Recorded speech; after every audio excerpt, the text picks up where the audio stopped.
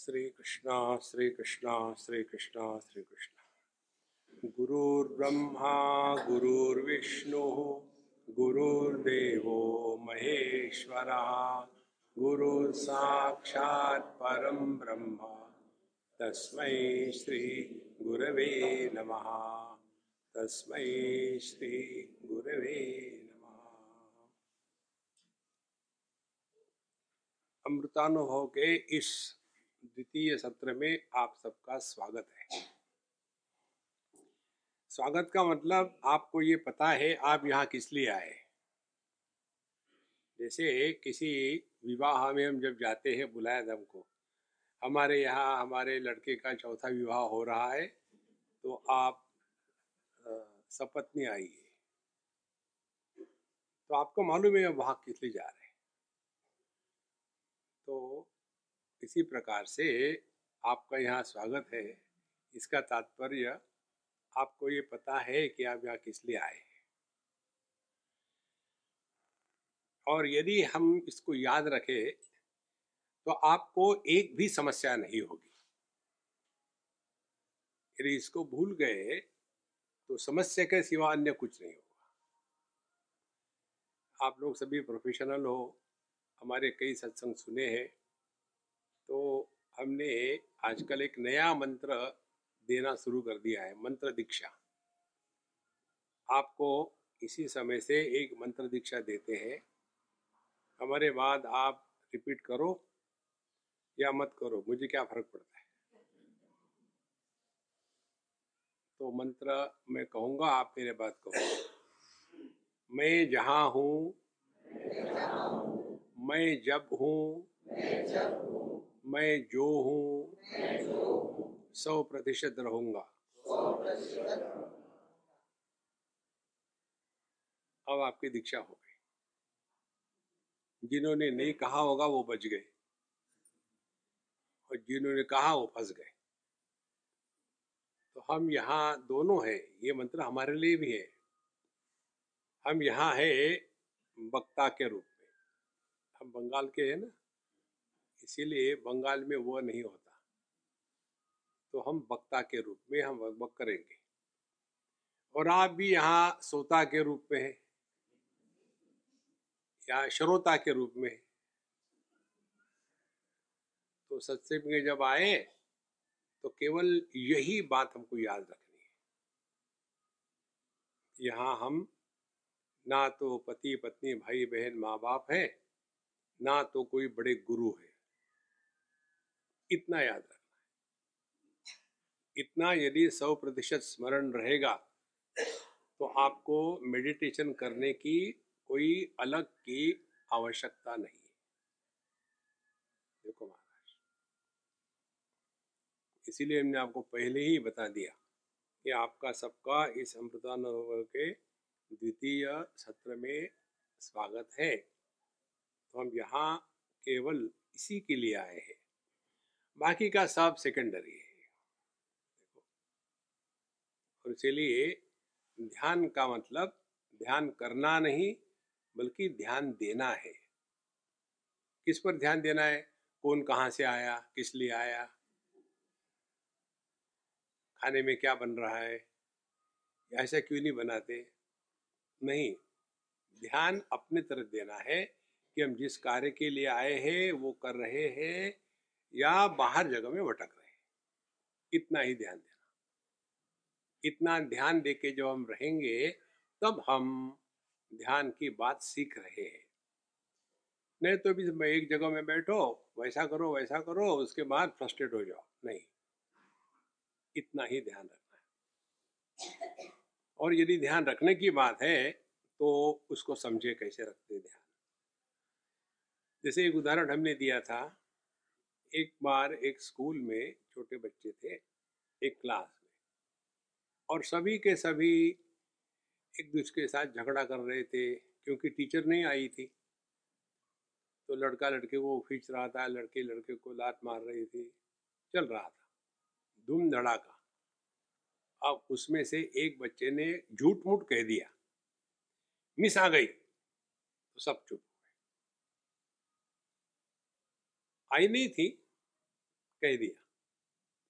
तो जैसे उनको पता चला कि मिस आ गई है, उसी क्षण, चाहे झूठ मूठ क्यों ना हो, उसी क्षण एकदम सब झगड़े खत्म हो गए, एकदम सब शांत होके बैठे, जैसे कुछ हुआ ही नहीं था।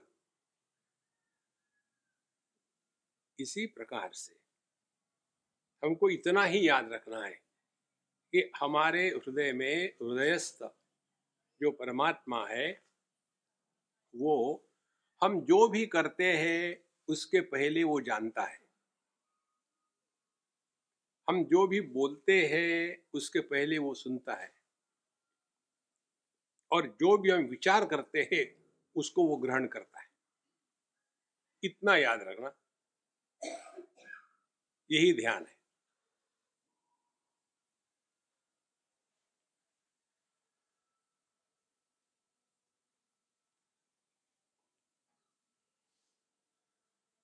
अविचार कृतो बंधः विचारेण निवर्तते।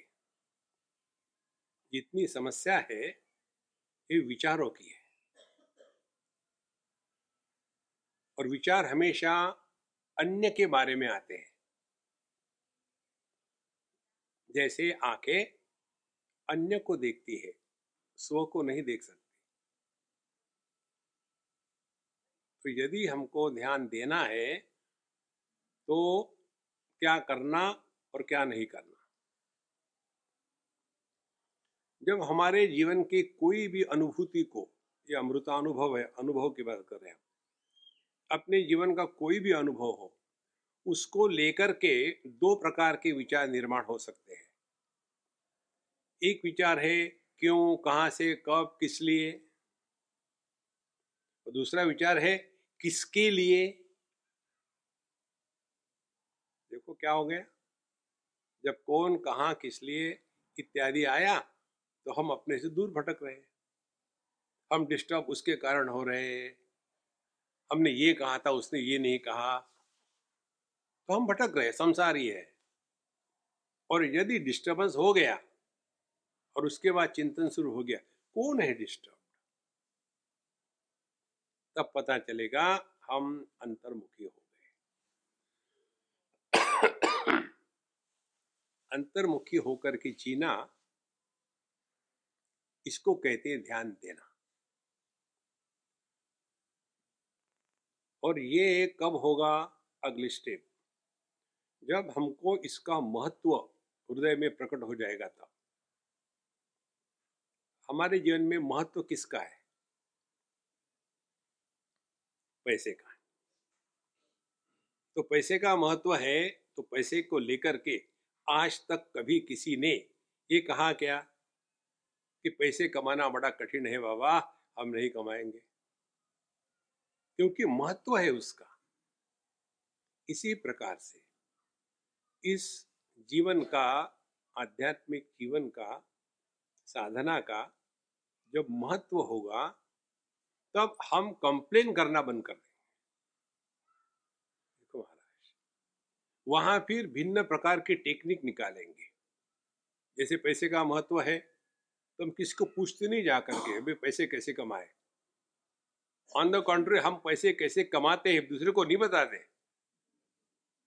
देखो, टेबल के ऊपर, टेबल के नीचे, अपनी टेक्निक है।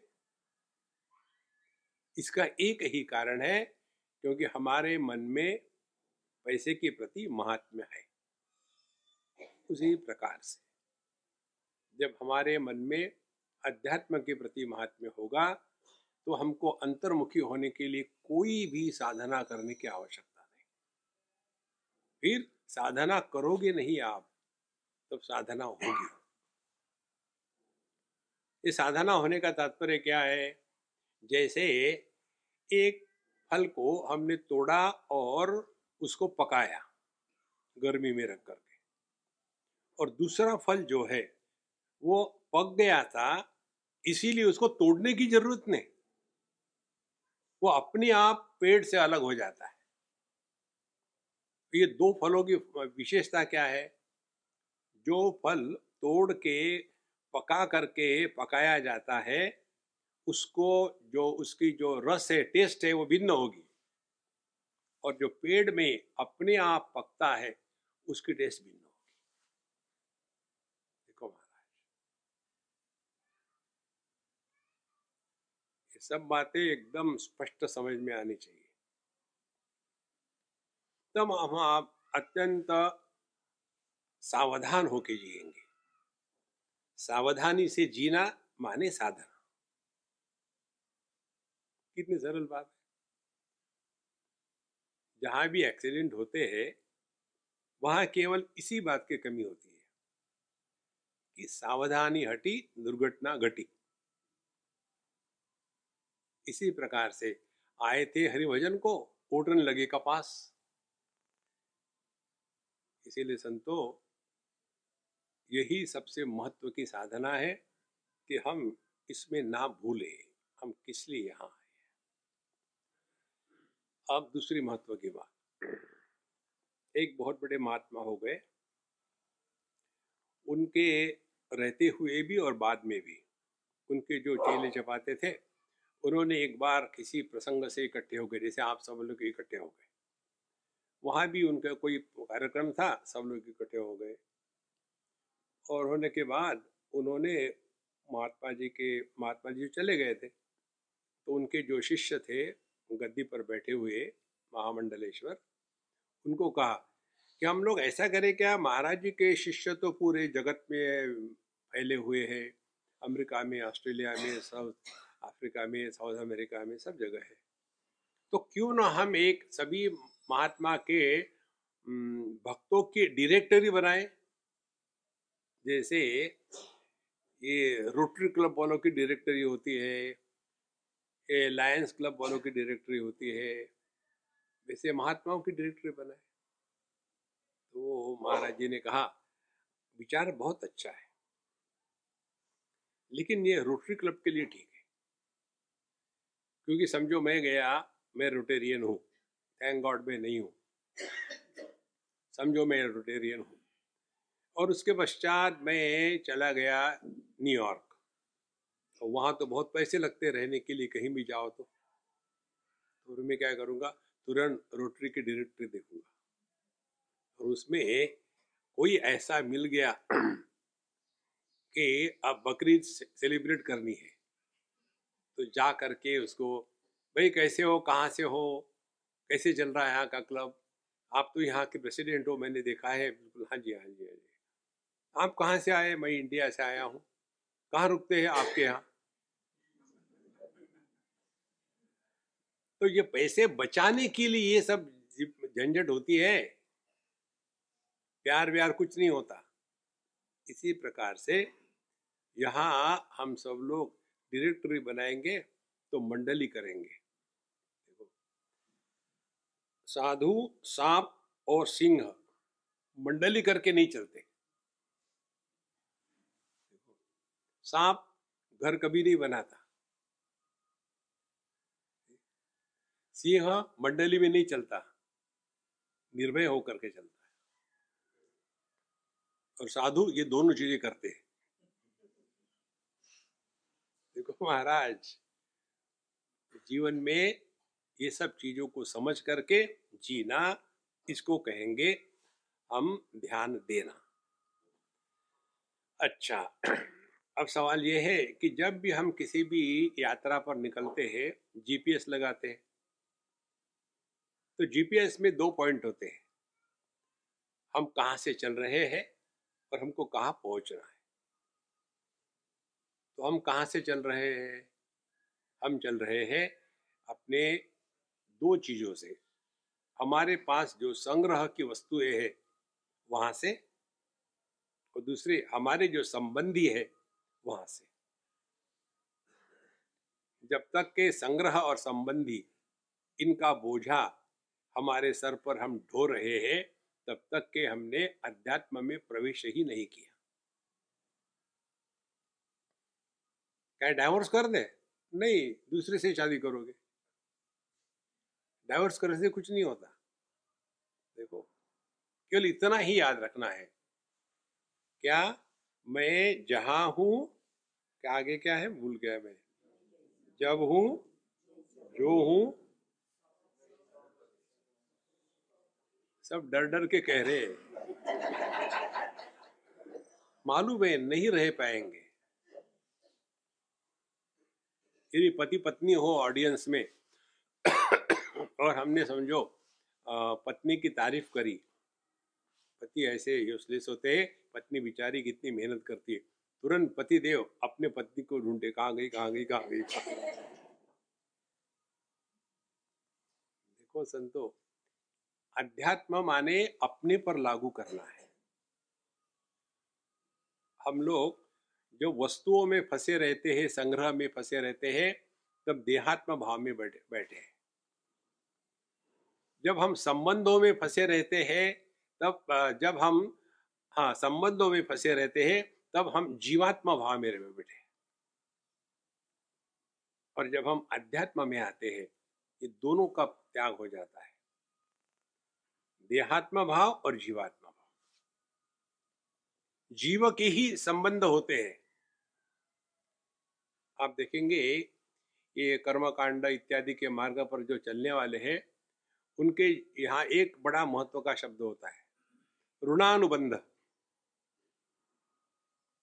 ऋण माने कर्जा, कर्जे का बंधन।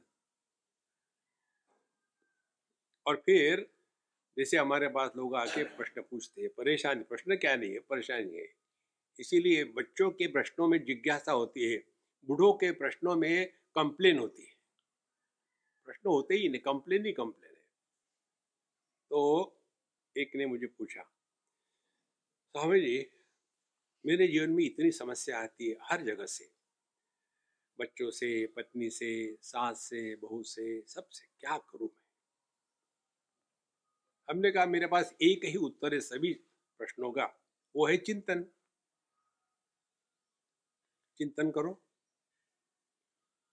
चिंतन करने से हम पहले चिंता करना छोड़ना चाहिए।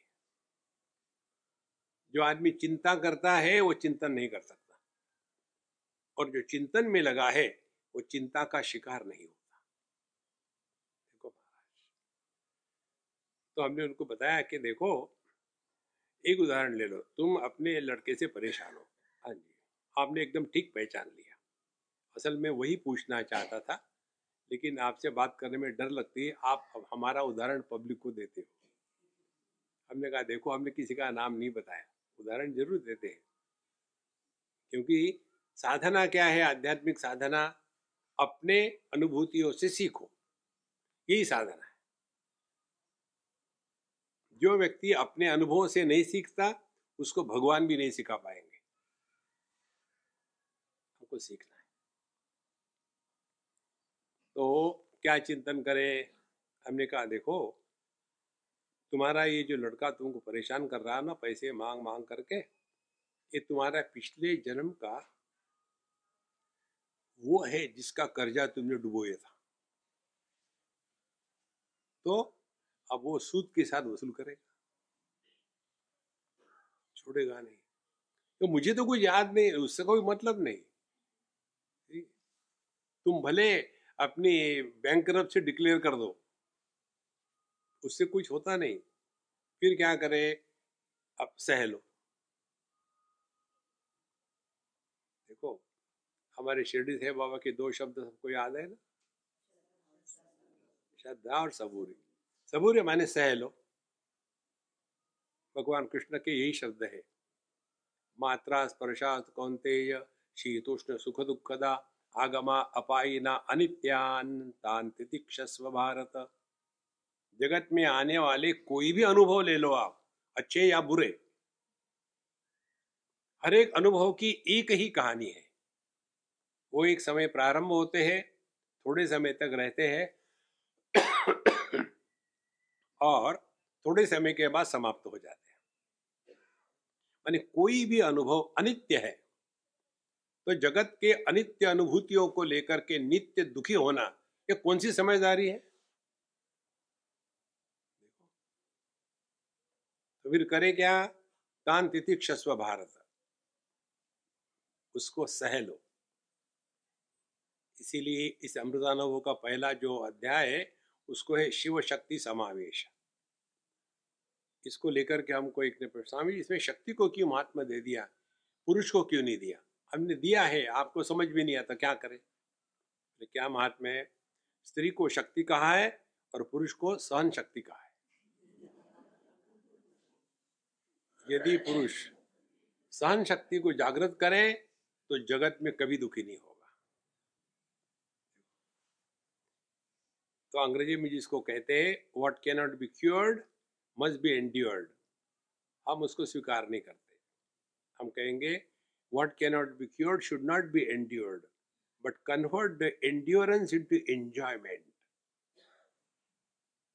देखो, जब होली में खेलते हैं तो कभी वो गुलाल आंखों में जाता है, कहीं चोट लग जाती है, तो यदि आपको होली खेलनी है तो वो सब सहना पड़ेगा। या मुझे तो होली खेलनी है लेकिन शरीर पर एक भी दाग न पड़े, तो फिर आप होली की जगह अपना फोटो भेज दो। देखो महाराज, जीवन में ये जो सहन शक्ति है इसको जागृत करने के लिए भगवान हमारे जीवन में समस्याओं का निर्माण करते हैं।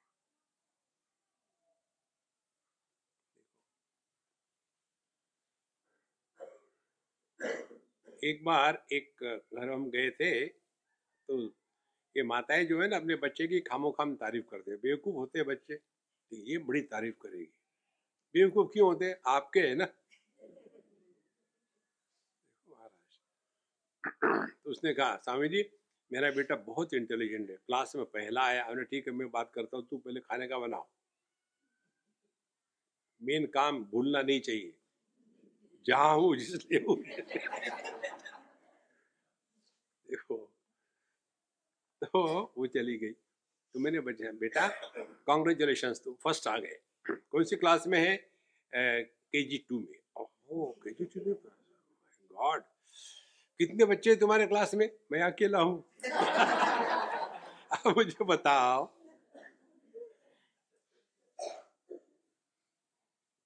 देखो सब कुछ ठीक चल रहा है और इसलिए मैं खुश हूं, तो कौन सी खास बात है? देखो महाराज, अर्जुन के जीवन में संदेह कभी नहीं था कि मैं युद्ध के लिए आया हूं, युद्ध करूंगा, इनको मारूंगा, ये करूंगा, वो करूंगा, कोई डाउट नहीं था। लेकिन भगवान श्री कृष्ण ने उसके मन में एक संदेह निर्माण कर दिया। देखो ये बहुत सूक्ष्म बात है, ध्यान से सुनना। आपने 1000 बार गीता सुनी होगी, लेकिन ये मूल विषय को कोई उसका एक्सप्लेनेशन देता नहीं। तो जब अर्जुन कहता है दो चीजों को हृदय में लेकर के,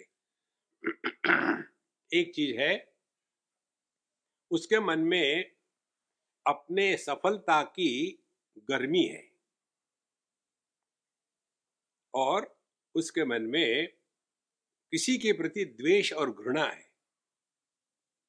जिसके अंतःकरण में सफलता की गर्मी और अन्य किसी के भी प्रति द्वेष या घृणा होगी तो वो साधक नहीं है। निर्माण जगत का नहीं, निर्माण अपने हृदय का करना है। देखो, जैसे हम जहां भी जाते हैं तो जिनके यहाँ भी जाओ उनको बड़े उत्सुकता होती है, स्वामी जी आएंगे, स्वामी जी आएंगे। फिर क्या करेंगे? जिस घर को पिछले 6 साल से धोया नहीं था उसको धो धा करके, रंग पोती करके, साफ करके बढ़िया, क्योंकि स्वामी जी आ रहे हैं। देखो, तो वो अपने घर का, कमरे का निर्माण करते हैं, क्लीन नीट बढ़िया। इसी प्रकार से जिस हृदय में परमात्मा का अवतरण होना है पहले उसका निर्माण करना पड़ता है। तो महाराज, हमारे हृदय में दुनिया भर का कूड़ा कचरा भरा हुआ है और हम लोग भगत है। भगवान आते समय दिल्ली से आना झाड़ू लेकर के। देखो, दिल्ली का नाम झाड़ू स्थान रख देना चाहिए। आप भी आज झाड़ू लेके साफ करो, बैठो। माने आलस की पराकाष्ठा। तो पहले अपने हृदय का निर्माण करना है। हृदय का निर्माण करना माने दो चीजों से मुक्त होना। जीवन की सफलता की गर्मी मनुष्य को अन्य को तुच्छ लिखने में लगाती है। कोन्योस्ति सदृशो मया, मैंने ये किया, मैंने वो किया, मैंने ऐसा किया, मैंने वैसा किया। देखो महाराज, और दूसरे किसी के भी प्रति घृणा, ये दो चीजें हमको हृदय से निकालनी है। और यही दो चीजें अर्जुन में थी। वो कहता है धातराष्ट्र से दुर्बुद्धे है। तो जो धृतराष्ट्र के पुत्र है वो दुर्बुद्धि है, और हम कौन है? प्रपश्यत भी अस्माभिः, हम तो समझदार है। सास कहती है मैं तो समझदार हूं, बहू खड़ूस है। लेकिन ये सास नहीं समझती कि जब वो जवान थी तब गोबर के उपले बनाती थी। आज की लड़की जाकर के कॉम्पीट करती है, 8-12 घंटे काम करती है पब्लिक में, ऑफिस में जाकर के, उसकी आपकी कहाँ तुलना है? समझ में नहीं आएगा ये बात। इसीलिए इन दो चीजों से अपने को बचाना है। तो उसके लिए क्या करते हैं भगवान? हमारे जीवन में महाभारत का प्रसंग निर्माण कर देते हैं। कैसे? जब अर्जुन ने बताया दोनों सैन्यों के बीच में मेरे रथ को ले जाओ, तो भगवान को ये संभव था कि रथ ले गए, दुर्योधन के सामने खड़ा कर दिया, तो अर्जुन के मन में कोई प्रश्न आता ही नहीं। उसी के लिए आया था, मारने के लिए। लेकिन भगवान ने किया क्या? सब जगह छोड़ करके भीष्माचार्य, द्रोणाचार्य के सामने खड़ा कर दिया, और चुप हो गए तो भगवान नहीं।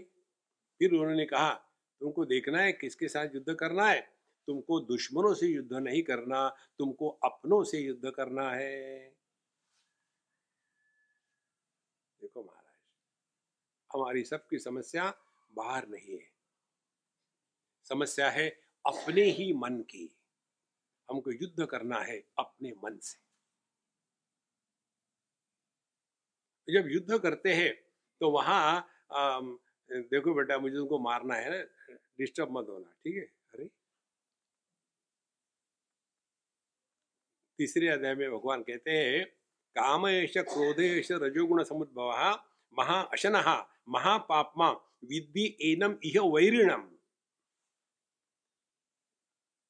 अपने मन में रहने वाले जो दुर्विचार है काम क्रोध के, उनको उनके साथ प्यार मत करो, वो वैरी है, दुश्मन है। दुश्मनों को मारना ही चाहिए। अहिंसा हिंसा बकवास है, दुश्मनों को मारना चाहिए। देखो संतो, इसीलिए भगवान ने अर्जुन का रथ वहां ले लिया, और उसके बाद हुआ क्या? अर्जुन कंफ्यूज हो गया। धर्म सम्मूढ़ चेता। कैसा होता है आदमी धर्म सम्मूढ़?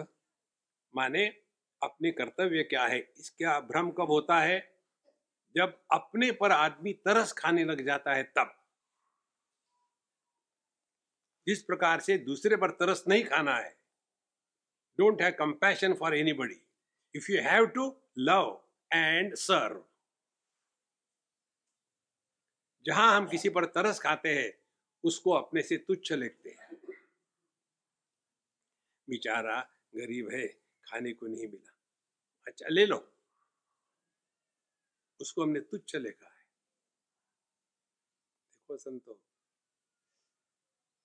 इसीलिए जैसे दूसरे पर तरस नहीं खाना चाहिए, वैसे स्वयं पर ही तरस नहीं खाना चाहिए। नहीं तो वही आए मेरी अनलकी, पापो हम पाप कर्मा हम। नहीं, अमृतस्य पुत्राः, हम साक्षात परमात्मा स्वरूप है। देखो, और ये हमको जताने के लिए, ये अर्जुन को बताने के लिए भगवान ने उसके सामने परिस्थिति निर्माण कर दी। कोई जरूरत नहीं थी, और इसी के कारण अर्जुन भौतिकवाद से हट करके अध्यात्म की तरफ चल पड़ा। यही होता है, जीवन में आए हुए सुख दुख के प्रसंग ही हमारे जीवन की धारा बदलते हैं। इसी को शादी कहते हैं, जिसके कारण जीवन की दिशा बदलती है उसको शादी कहते हैं। शादी को उल्टा कह लो, क्या हो जाता है? दिशा। तो जीवन की हर समस्या को यदि हम परीक्षा के रूप में लेंगे,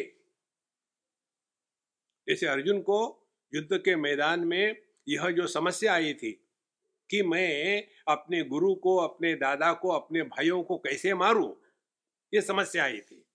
इसी समस्या के कारण अर्जुन भौतिकवाद से हट करके अध्यात्म की ओर चल पड़ा।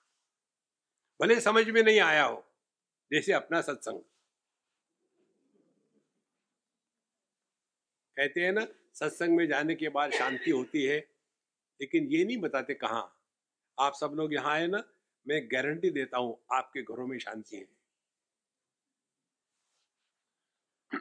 ये मुझे आप ही में से सिखाया किसी ने। हम दिल्ली में थे, बद्रीनाथ के ट्रिप पर जा रहे थे, 2 बसें थी, और जब निकल ही रहे थे उसने में एक पंजाबी आगे, पंजाबी बड़े पुशिंग टाइप के होते हैं, तो आगे सीधे हमारे बस के सामने गाड़ी खड़ी करती, उतरे नीचे और ऊपर आगे बस में खड़खड़ा करके आकर के कैसे काम निकलवाना, उनको बहुत अच्छा टेक्निक है। आकर के सीधे मेरे पैर पकड़ लिए, महाराज जी ना मत कहना, ना मत कहना।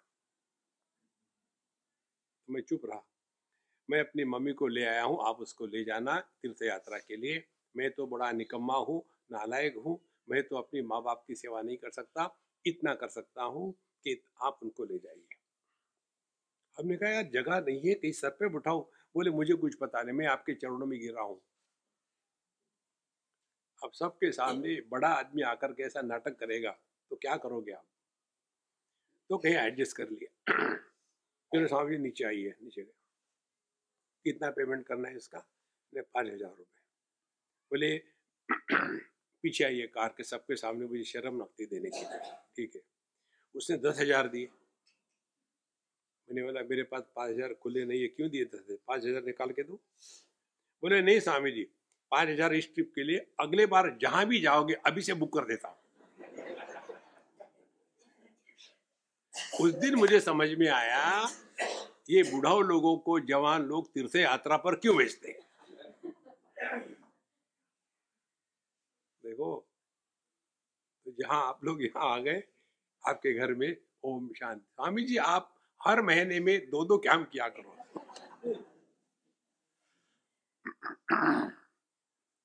तो जीवन की हर एक समस्या हमारे लिए एक वैक्सीनेशन के जैसी है। वैक्सीनेशन में क्या करते हैं? हमको दवाई देते हैं उस रोग की, थोड़ी मात्रा में, बहुत ज्यादा मात्रा में नहीं, जिसके द्वारा हमारा शरीर तैयार हो जाता है। यदि रोग आएगा तो झगड़ा करके मार देंगे उनको। इसी प्रकार से जीवन की एक हाथ छोटी समस्या हमको तैयार करती है। बड़ी समस्या आएगी तो निपट लेंगे। ध्यान से सुनना, सबसे बड़ी समस्या क्या है? अपना मन। मनुष्य जितने अपने मन के कारण दुखी होता है, मनुष्य जितने स्वयं के कारण परेशान है, अन्य किसी के कारण परेशान नहीं है। ये तो बुढ़ापे में सब कुछ ठीक है महाराज, हमारा स्वास्थ्य ठीक है, पत्नी का ठीक है, बच्चे अपनी जगह रह गए हैं, सब ठीक ठाक चल रहा है, लेकिन मन बड़ा अशांत रहते, क्या करे? तो 2 ऑप्शन है। एक है सॉलिड स्पिरिचुअलिटी, दूसरी आपको पता है, बताने की कोई जरूरत नहीं, लिक्विड स्पिरिचुअलिटी। तो मेजॉरिटी जो है वो जाते हैं लिक्विड स्पिरिचुअलिटी में, आसान है। और सॉलिड स्पिरिचुअलिटी में आना है तो फिर सत्संग को जाना पड़ता है। सत्संग में आकर के होता क्या है? केवल एक ही बात होती है, और वो है हमारे जो गलत धारणाओं के शिकार हम बने हुए हैं, उससे अपने आप को बचाना। भज गोविंदम इसका नाम दूसरा है मोह मुद्गर। मोह माने मोह, हर एक चीज के बारे में कंफ्यूजन, और उसके ऊपर प्रहार करना है, तभी वो नष्ट होगा। तो हमारे मन में किसके किसके बारे में मोह है? एक तो अपने बारे में, दूसरा भगवान के बारे में, तीसरा साधना के बारे में, चौथा जगत के बारे में। ये मोह के सिवा है क्या? तो जब तक के हमने इसको ठीक नहीं किया, तब तक के आप कुछ भी करते रहो, कुछ फर्क नहीं पड़ने वाला। देखो संतो, और इसी को कहते हैं ध्यान देना। जहां आप किसी भी कारण से डिस्टर्ब हो गए, तुरंत देखो कौन डिस्टर्ब्ड है, और एक बार पता चल गया कि मैं डिस्टर्ब हूं, तो फिर ये मैं कौन है, तब और सूक्ष्म चिंतन चलेगा। तो मैं पति पत्नी भाई बहन माँ बाप सास ससुर, ये डिस्टर्ब है। फिर चिंतन शुरू करो, क्या ये सच है कि नाटक है? देखो, अभी 2-4 महीने पहले की बात है। एक अम्मा का पति का देहांत सडनली हो गया, हार्ट अटैक से। अब दुख होना स्वाभाविक है, रोए धोए सब कुछ हो गया। और फिर 4-6 महीने के बाद मेरे से बाद में बात करना, अभी नहीं, तो 4-6 महीने के बाद बात करनी। तो फिर मैंने कहा देखो चिंतन करो, तुम पहले अपने पति से बहुत परेशान थे ना? हाँ स्वामी जी। तो तुम्हारे मन में ये भी आया था ना कि डाइवोर्स कर ले? हाँ स्वामी जी। आपसे कुछ छुपा नहीं सकता, ठीक है।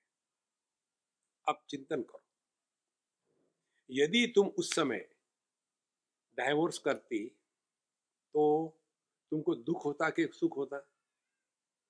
सुख होता ना, क्योंकि तुमने पति को स्वयं छोड़ दिया था, और वो आपको छोड़ के चला गया है, अब आपको दुख हो रहा है। तात्पर्य क्या निकला? जब आप त्याग करो तो दुख नहीं होगा, जब आप त्याज्य हो जाते हो तब दुख होता है।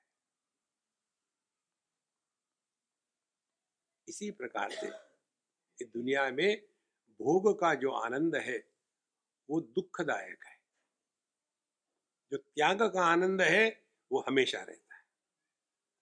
त्यागे नहीं कि अमृतत्व मानसो। तो त्याग किसका इसका करे बताओ? एक ही चीज का त्याग करना है, और वो है बेवकूफी। वो तो भरपूर है। कोई भी आदमी पागल होने से दुखी नहीं होता, बेवकूफ होने से दुखी होता है। आपने कभी किसी पागल को दुखी देखा है क्या? वो दूसरे को दुखी बना देते हैं। वो इसलिए दुखी बना देते हैं कि ये बेवकूफ समझते हैं, लेकिन पागल ऐसे ही होते हैं। देखो महाराज, तो बेवकूफी क्या है? बेवकूफी यही है कि मैं इतना सबके लिए कर रहा हूं लेकिन कोई मुझे पहचानता नहीं। अच्छी बात है। देखो महाराज, इससे निकलने के लिए ये सब सिद्धांत स्पष्ट आना चाहिए कि मैं कौन हूं ये समझ में आ जाए, और फिर मैं क्या हूं ये समझ में आ जाए, मैं कहाँ हूं ये समझ में आ जाए, मैं किस लिए आया हूं ये समझ में आ जाए। तो ये करते करते एक दिन आपको ये बात स्पष्ट हो जाएगी, हरि कृपा से। हम सबको भिन्न भिन्न रोल प्ले करने पड़ते हैं। देखो, जैसे अभी हम आए हैं, तो अभी हमारा रोल क्या है? सोता और बकता। तो उसको कर लो पूरा। फिर यहाँ से गए डाइनिंग हॉल में, वहाँ रोल क्या है? दिस इज द लास्ट सफर। इतना दबा के खाए खाए कि डकार भी ना आ सके।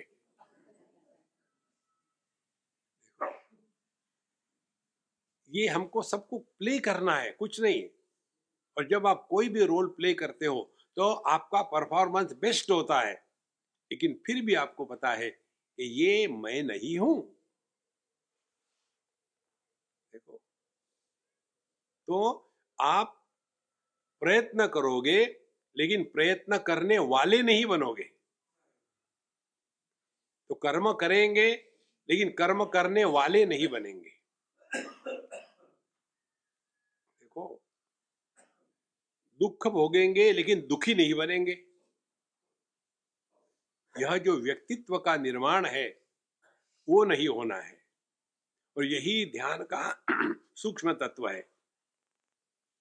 पंचदशी में बताते हैं, ध्यातृ ध्याने परित्यज्य ध्येयमेवावशिष्यते। ध्यान करने वाला और ध्यान, इन दोनों का त्याग कर दो तो जो तत्व है वो प्रकट हो जाता है।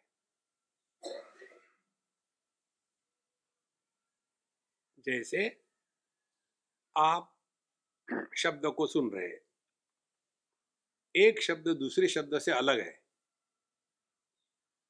यह अलग होने का कारण क्या है?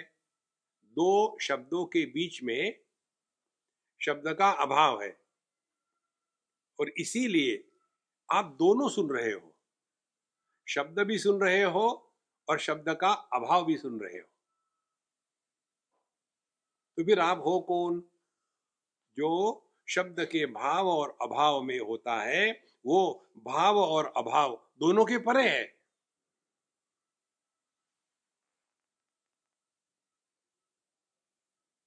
तो यदि हम शब्द के भाव अभाव के परे है, इसका तात्पर्य क्या होगा?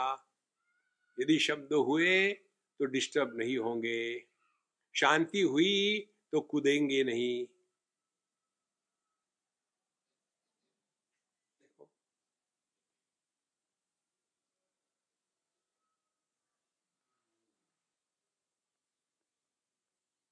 ये जो आपका अनुभव है ना,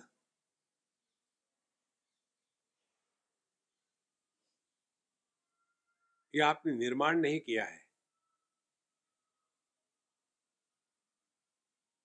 ये आपने बनाया नहीं है, ये आपका स्वरूप है।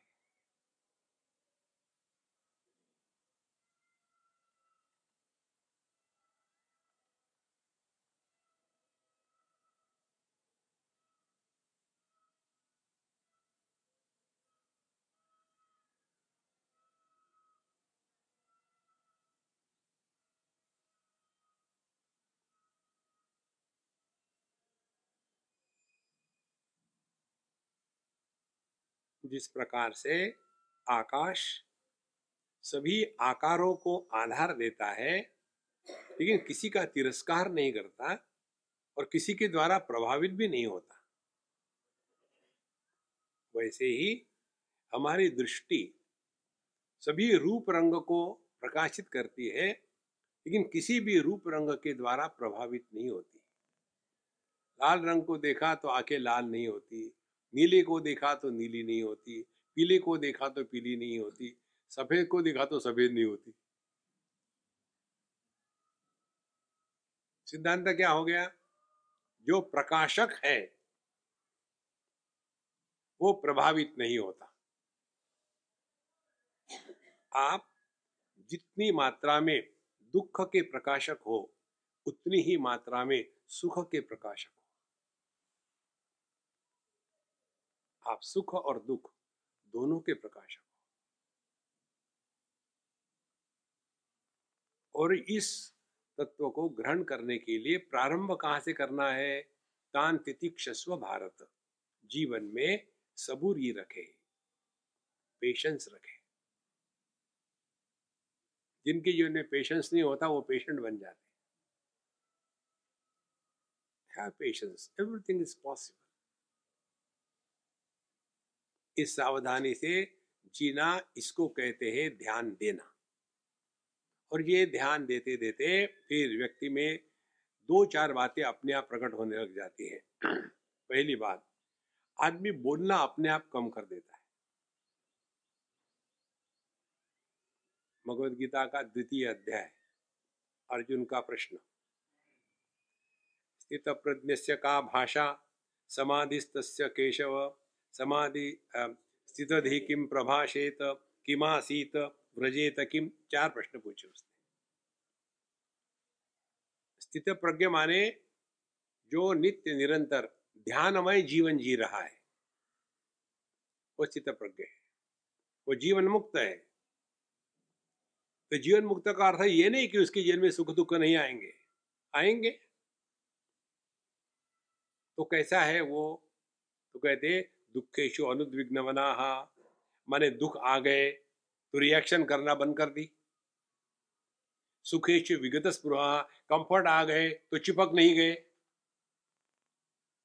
अब देखो अपने अंदर में जा करके, हम दुख आते हैं तो रिएक्ट करते हैं, सुख आते हैं तो अटैच हो जाते हैं। देखो, और इसलिए वीतराग भय क्रोधा,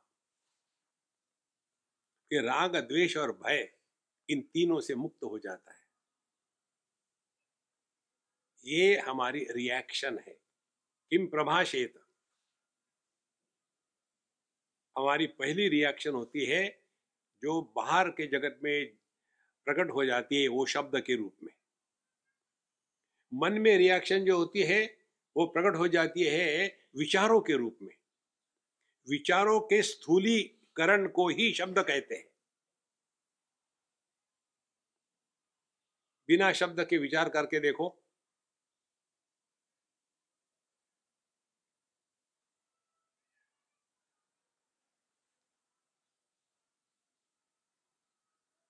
नहीं कर पाओगे। और इसीलिए जगत में हमको ये देखना है हम रिएक्ट कर रहे हैं कि नहीं कर रहे। रिएक्शन होती है शब्दों से, और वो भी रिएक्शन शब्दों से 2 प्रकार से होती है। आहा कितना अच्छा है, ए कितना गंदा है, दोनों शब्द ही है। देखो बाहर देखा धनवंदा जी है, सूर्योदय हो रहा, आहा देखो कितना अच्छा है। क्या बाकी के अंधे है क्या? ये जो मनुष्य का स्वभाव बन जाता है, हर चीज को लेकर के कमेंट्री करना, ये इसलिए होता है हमारा इधर कभी ध्यान गया ही नहीं कि हम हर चीज को लेकर के कमेंट्री करना शुरू कर देते। यदि ध्यान देंगे तो पता चलेगा कि हम कितना अनावश्यक बोलते हैं। और हिंदुस्तानी हो तो विशेषता है, कौन हो, कहाँ से आए, कहाँ रहते हो। गुजरात में कहाँ? नडियाड। नडियाड में कौन गली में? उस गली तो मैं भी रहता हूँ, तो मैं क्या करूँ फिर? देखो, और इतनी अनावश्यक बातें। आपका जन्म कहाँ हो गया था, क्यों हो गया था? अच्छा हो तो गया, ठीक है, लेकिन नॉर्मल डिलीवरी थी कि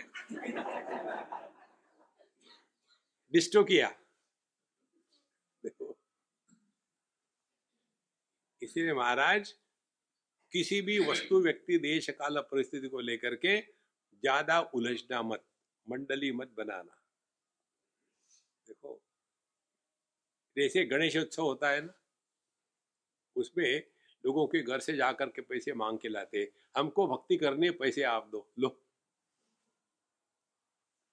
तो यहाँ हम आ गए, आने के बाद यहाँ सुना नहीं सुना, गए, फिर खत्म। Don't create again friends and enemies in this world. शत्रु मित्रे पुत्रे बंधो मा कुरु यत्नम विग्रह संधव। ना काहू से दोस्ती, ना काहू से बैर। इस प्रकार से सावधानी से जीना है, तब जाकर के हमारा मन धीरे धीरे डिसॉल्व होने लग जाएगा। देखो पानी को आप हिलाते रहो और ये कंप्लेन करो कि पानी बहुत हिल रहा है, तो इसमें दोष पानी का है कि हमारा है? उसी प्रकार से हम हमारे मन को हिलाते रहते। कैसे? हर चीज में कमेंट्री है। इसीलिए जगत में किसी के भी साथ किसी भी विषय बोलने के पहले अपने आप को पूछ लो। लेकिन हम सब लोग व्हाट्सएप एक्सपर्ट हो गए, फॉरवर्ड फॉरवर्ड फॉरवर्ड। हमको जो हमारा डेली मैसेज आता है ना, वही मैसेज हमको 40 बार आता है दिन में।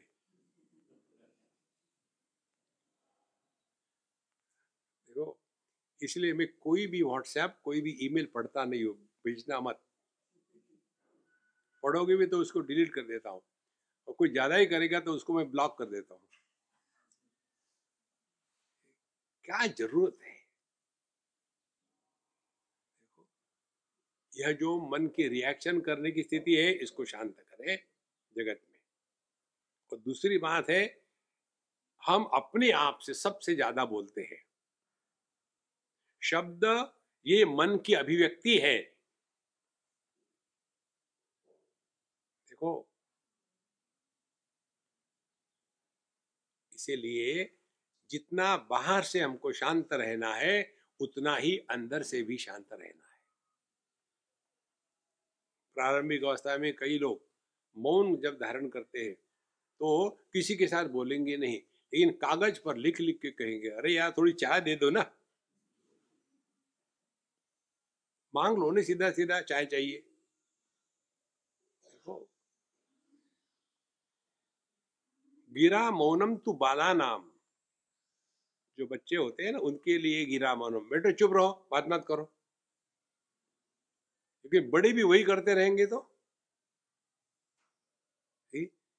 बाहर चुप बैठे, meditation in progress, don't disturb, everybody is silent outside. Inside कब खत्म होगा मेडिटेशन, कब खत्म होगा? स्वयं तो बोले जा रहे, हमको कहता बोलो मत। देखो महाराज, हम बोल बोल करके आपको चुप करेंगे।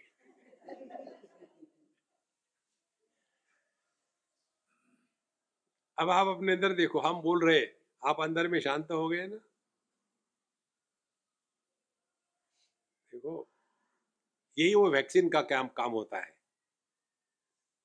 बाहर से वो रोगों के जंतु डाल दिए शरीर में, थोड़ी मात्रा में, ज्यादा नहीं, थोड़ी मात्रा में, तो फिर अंदर में एंटीबॉडीज तैयार होना शुरू हो गई। एकदम धीरे धीरे ऐसा परिवर्तन आना शुरू हो जाता है, शुरू हो जाता है suddenly but slowly, not as an accident. और फिर एक दिन अपने को ही समझ में आता है कि आज तक मैंने कितनी बकवास करी, कितना अनावश्यक जीवन नष्ट किया। जिस दिन ये समझ में आ गया कि अब ध्यान हमको अपने पर देना है, दुनिया पर नहीं। और अपने पर माने प्रारंभ करना है 3 जगहों पर, जगत में व्यवहार के समय, उसके बाद अपने जीवन की पुरानी अच्छी बुरी घटना को लेकर के, और तीसरी बात अपने मन को लेकर के। 3 जगह ध्यान देना है। तो अपने जीवन की अच्छी बुरी पुरानी घटनाएं किसी को ना सुनाओ, ना किसी का सुनो, कोई जरूरत नहीं सुनने की। कोई कहता भी तो हाँ हाँ हाँ याद है याद है। हमारी यही समस्या है। अभी हमको वहाँ अपने गोवा एयरपोर्ट पर एक अच्छी फैमिली मिली, आके नमस्कार चमत्कार, स्वामी जी, हमने यार मैंने आपको कहाँ देखा है, याद नहीं आ रहा। स्वामी जी, हम पहली बार मिल रहे। Clean bold. देखो महाराज, कोई जरूरत नहीं किसी का दिमाग में कूड़ा इकट्ठा करने की, कोई जरूरत नहीं।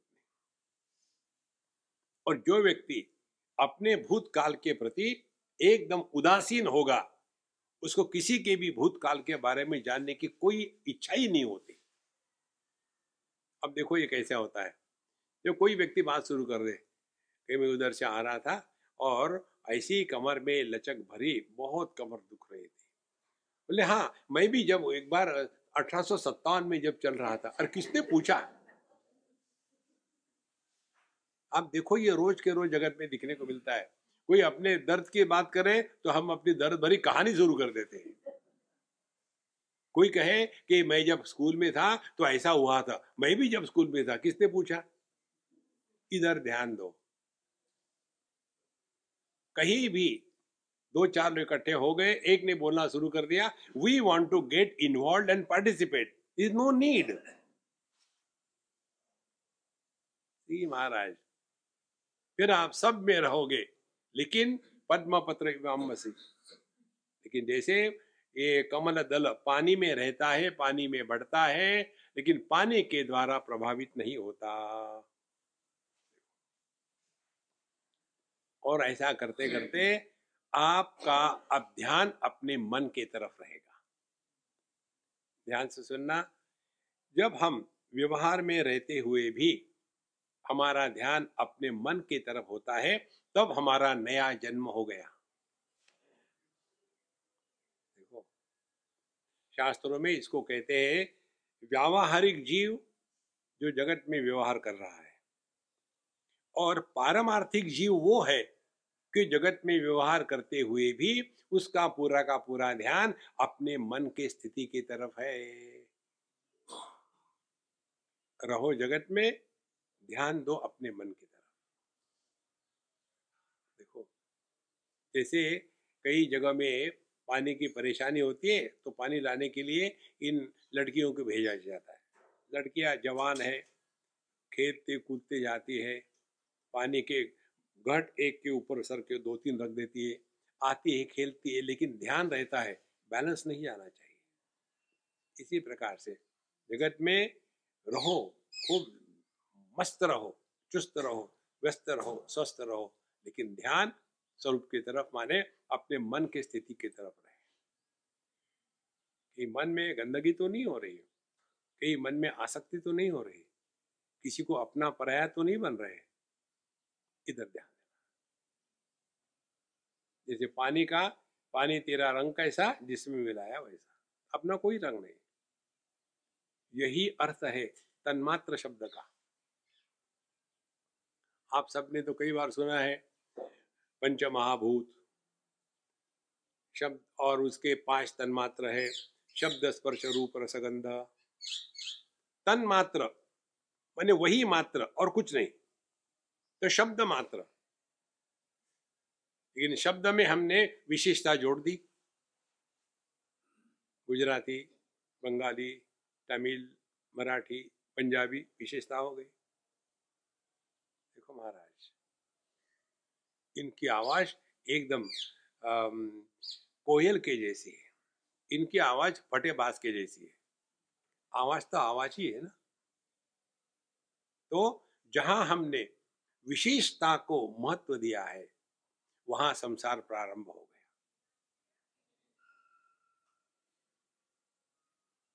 निर्विशेष सत्ता ही अपना स्वरूप है।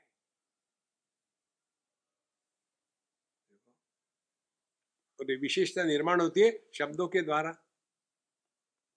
जगत क्या है?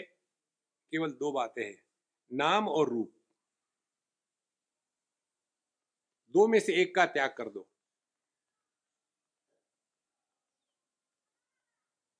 दोनों गायब हो जाएंगे। ध्यान से सुनना, रूप हमसे अन्य के रूप में होता है, नाम हमारे मन में होता है। ये माइक का आकार और इसका नाम माइक, ये माइक को मालूम नहीं है। बच्चे जब छोटे होते हैं ना, तब वो अपने को 3rd पर्सन सिंगुलर में कहते हैं, डब्बू को भूख लगी है, क्योंकि सभी इसको डब्बू कहते हैं। उसने देख लिया, अच्छा इसको डब्बू कहते हैं। देखो, तो इस प्रकार से ये रूप जो है, इसका नाम हमारे मन में होता है।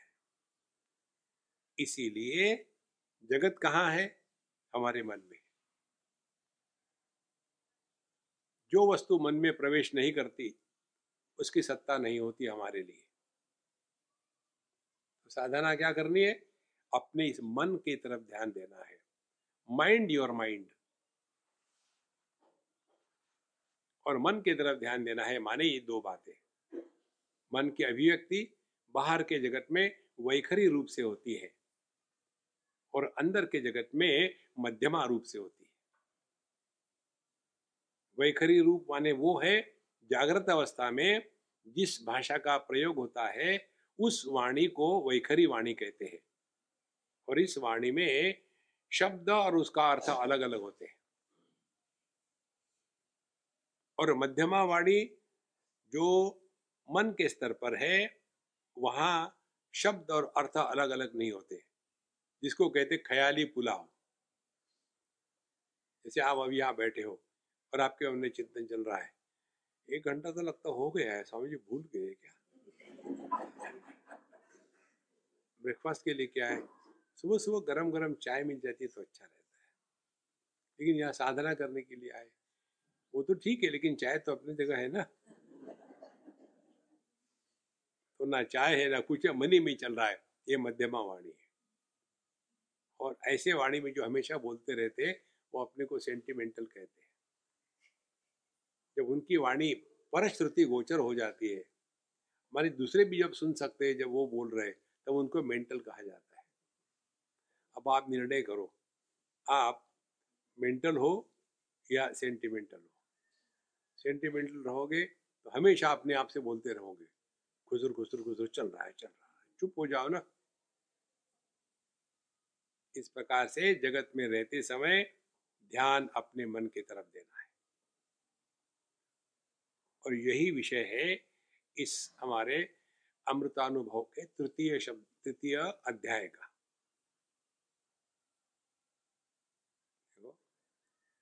वाचा ऋण परिहार। वाचा मैंने हम जो बोलते हैं वो, उसका ऋण है हम पर, सब पर। ऋण को फेडना है, रखना नहीं है।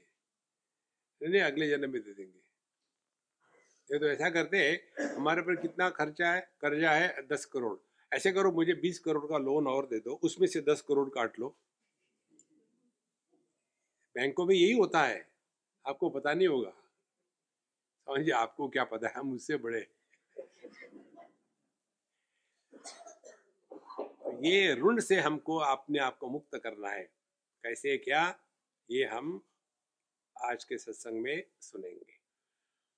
ओम पूर्णमदः पूर्णमिदं पूर्णात् पूर्णमुदच्यते पूर्णस्य पूर्णमादाय पूर्णमेवावशिष्यते। ओम शांति शांति शांति। हरि ओम। श्री गुरुभ्यो नमः। हरि ओम।